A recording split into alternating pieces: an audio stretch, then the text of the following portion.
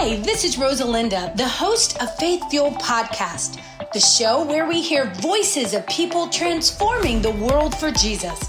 Pastors, leaders, entrepreneurs, and world changers. So sit down, relax, or keep it driving. It's time to get some wholehearted, wide open, and yes, sometimes side-splitting encouragement and direction for your life. So get ready to get fired up. If you're like me, you probably can admit that we've needed a fresh start in our life. When I was in school, I couldn't wait for the new school year to take place because then I had a fresh start with teachers that didn't know how bad I was a year before. And so sometimes a new job is a fresh start. You've moved somewhere else, it's a fresh start. But in Christ, we can have a fresh start. We can begin again, and we can do it many times. Look, in my life, I have definitely needed a fresh start. In fact, there's been seasons in my life that I've literally begged the Lord to help me start new, to change my heart, to forgive me. I've asked the Lord to help me draw closer to Him. How many of you guys want to be able to read the Word of God and it just like come alive to you? Like you can actually understand it. And how many of you guys even pray that you can retain it? Right? When you get my age, I'm like, this is a computer that it's like the RAM is not upgradable. I just need like a whole new hard drive. But the Holy Spirit will help you bring it to remembrance. So growing up with my children, one of the things that I did was I had them memorize scripture. And partly because at the school that they went to, it was part of their grade. And so I would literally be in the kitchen with them and we would tape it on the wall and we would act out the scriptures so that they can remember it. And so now as an adult, when they're going through something, the Word of God will come back to their memory. So I want to encourage you guys to memorize the Word of God. I had a very good friend, and she came and she shared here. There was a book called Miracle for Jen, and they were the grandkids of the head of biblical studies at Liberty University. And they were coming home after a high school graduation, and they were hit by a drunk driver. And she went off to one hospital, her husband went off to another hospital, and the two children went off to separate hospitals. And so the entire family separated, and here is Jen, and Jen's entire brain got split open, and she's laying on ice. And so this goes on for months and months and months, and she really is not having any progression. And if you've seen, or heard of how it is sometimes with insurance, is that if they don't see progression, they're willing to pull the plug. And so they began to pray for Jen that the Lord would give her a chance to live again. And so the insurance decided to come in one more time. And at that time, the founder of Liberty University, Jerry Falwell, he was there. He was writing in her notebook. And every day, people were writing prayers in her notebook. The insurance showed up to do an evaluation. And the only thing that Jen could do was quote scripture after scripture after scripture after scripture and sing hymns. And they tried to say that wasn't making sense at all. But how many of you know that the Word of God brings life and makes sense? And so that miraculous thing, let me tell you what, the Lord healed her. He touched her. He gave her a new start at life. I read her book. It took me 11 hours. I read it in one day. I couldn't put it down. It's called A Miracle for Jen. The Word of God, if we will get that Word of God in us, it will change our life. And so in my life, not only to change my heart and forgiveness, but I want to draw closer. I want to be a better mother and wife. And most of all, I want to have a deep understanding of the Word of God. God specializes in fresh starts. Can you think of a time that you were in a valley and you can't believe you're not in that valley anymore? When you're in the valley, you think it'll never end. But God says in His Word that He'll pick us up out of a pit and put our feet on a rock. Amen? You see, through Jesus, we can have a fresh start. We can have a clean slate, a new beginning.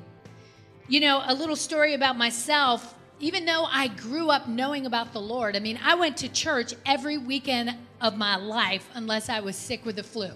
And even then, we'd probably have church at home. And so I grew up knowing about the Lord, and I grew up in a home that loved the Lord and attended church. But when I was a young teenager, I needed an encounter with Christ. How many of you have been saved for a long time, but you can remember a moment where God brought you back to the beginning? He brought you back, and you had to get refreshed with your walk with the Lord. And so I was going through something at that time because we had suffered a loss of many, many of our friends. And in fact, there were friends that were working in the ministry. And so in the late 80s, in the 90s, if some people will remember, some of y'all weren't even born. I can't believe I can actually say that sentence now. But in the 80s and 90s, AIDS swept through the country. Nobody knew what to do. They didn't know what it was.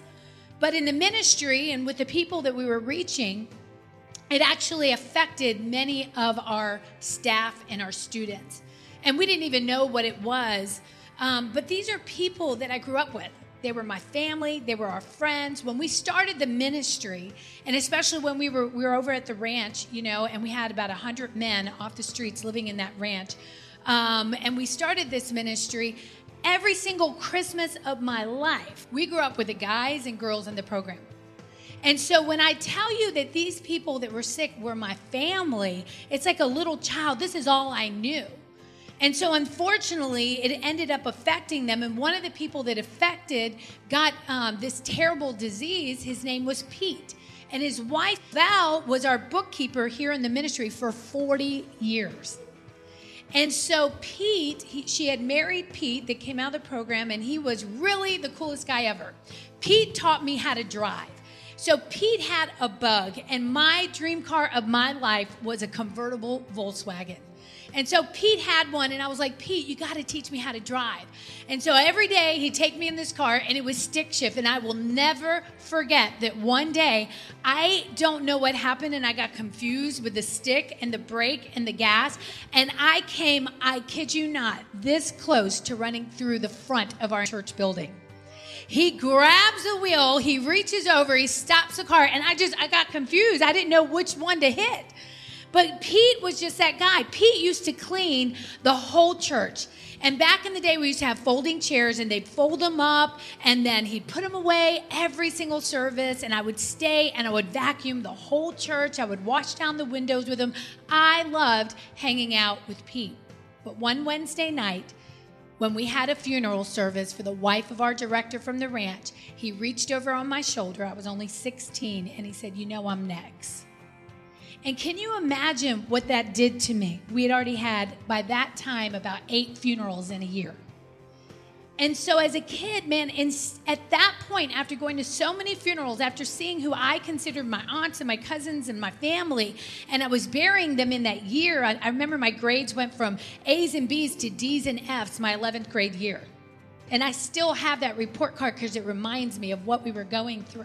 And by that time, I'd kind of gotten over the sadness, and I began to get angry. How many of you know you can get angry at the Lord? And I just want to be real with somebody here tonight. And I was done. I was finished. I was mad. When he told me that, I ran out of his house. I slammed the door. It almost broke the glass. And I just go running out of the house. And I'll never forget thinking that God had turned his back on me. Have you ever felt like God had turned his back on you? Like he wasn't listening? Has anybody ever prayed you feel like God's not listening?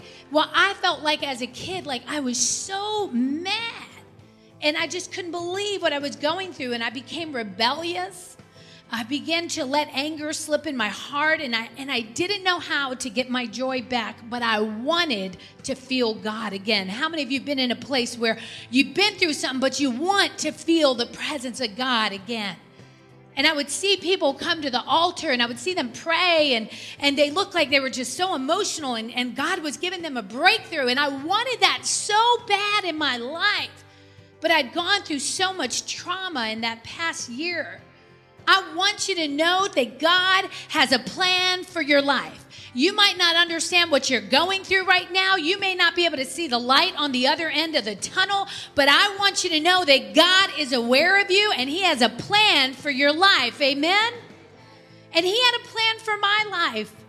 And that summer, there was an opportunity that he'd given me to go away to a spirit-filled college for a weekend. And I was a hot mess. I was a rebellious junior in high school. And my parents sent me off to Tulsa, Oklahoma. I didn't even know where Tulsa, Oklahoma was. And Oral Roberts was preaching, and I remember telling my sister, they had a big event in the Mabee Center, and there was about 3,500 teenagers, and I said, if he starts calling out people to lay hands on them so they can fall out in the Spirit and speak in the prophetic word, and he calls me out, I'm not going. And she laughed at me. She was like, what makes you think that he's going to call you? I was like, I'm just saying that if he tries to call me, I'm not going. Right? And so I remember sitting up way up into the little Coliseum, and I had a purple shirt on that night, and all of a sudden, Brother Oral Roberts turns around and he calls out, the girl in the purple shirt. Well, first he said, you, I want you to come down. So, he said, you, there's thousands of kids. He is not talking to me. And I just took my arms like this, and I hit my sister on the side, and I said, don't budge. And then all of a sudden he goes, we're going to stay here all night until the girl with the purple shirt comes down. And so the cameras zoom in on you. I'm like, I cannot believe this is happening to me. I am so mad. And so I walk all the way down, and as God is my witness, this is how hard I was. I put 1 foot forward, 1 foot back. I went like this, and I leaned down. I said, you can pray for me, but you can't touch me. And how many of you guys know that sometimes we do that to the Lord in our life? I'm going to come to church, but don't touch me. I'm going to come into your presence. I'm going to fast. I'm going to ask you to help me restart my life, but our actions say, don't touch me. And so I went up, and I will never forget this moment as long as I live, with 1 foot forward and 1 foot back. I mean, I'm a Pentecostal little girl that grew up in seeing the work of God my whole life. And I just looked dead at him. And I remember him leaning in with his hands closed like he wasn't going to touch me. And he just began to speak a word into my heart. And before I knew it, I fell out in the Spirit. And I just was crying and crying and crying. And it was the moment of breakthrough that I had been praying for. How many of you are praying for breakthrough in your life? You know what that moment meant? That moment meant that I couldn't care about my pride. I couldn't care that thousands of people were watching me and I'm laying on a floor crying. Because you got to come, if you want breakthrough to happen in your life, you got to come to a point in your life where you don't care what anybody else thinks. Because what you need from God, only He can give you, and they can't give you. Your neighbor can't give you. Your family can't give you. And I'm telling you that God wants to do a breakthrough this year in somebody's life. Amen. He wants to do a breakthrough, but you got to come to a point where you got to shut off your ears to the enemy. Amen. You got to shut off your ears to what everybody's saying, and you got to get in with God, and you can't care about anything else. Because you know what, and I tell you, I don't know if it's an age thing, but the older I get, man, the closer I am to seeing Jesus, right? I mean, let's just be real here.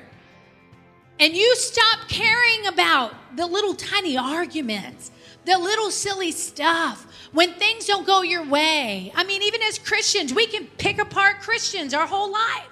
We start picking apart pastors on social media, and he said this, and this one said that, and look at what he's got on, and look at his shoes, and look at that.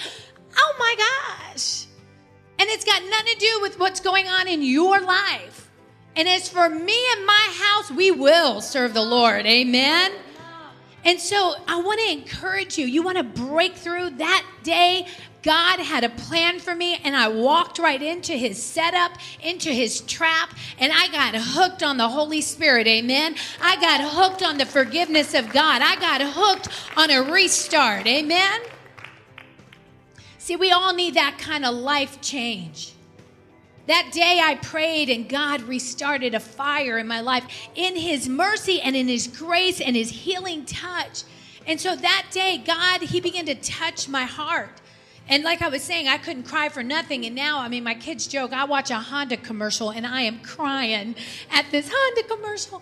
You know, since I had that moment in life, I regularly ask God to help me recognize when I need to turn away. See, you can make an excuse for whatever you're going through, but just because you're going through the trauma, how many of you know that sometimes we can sin? And my sin was my anger against God. It was my let me run to everybody else and not run to the Father.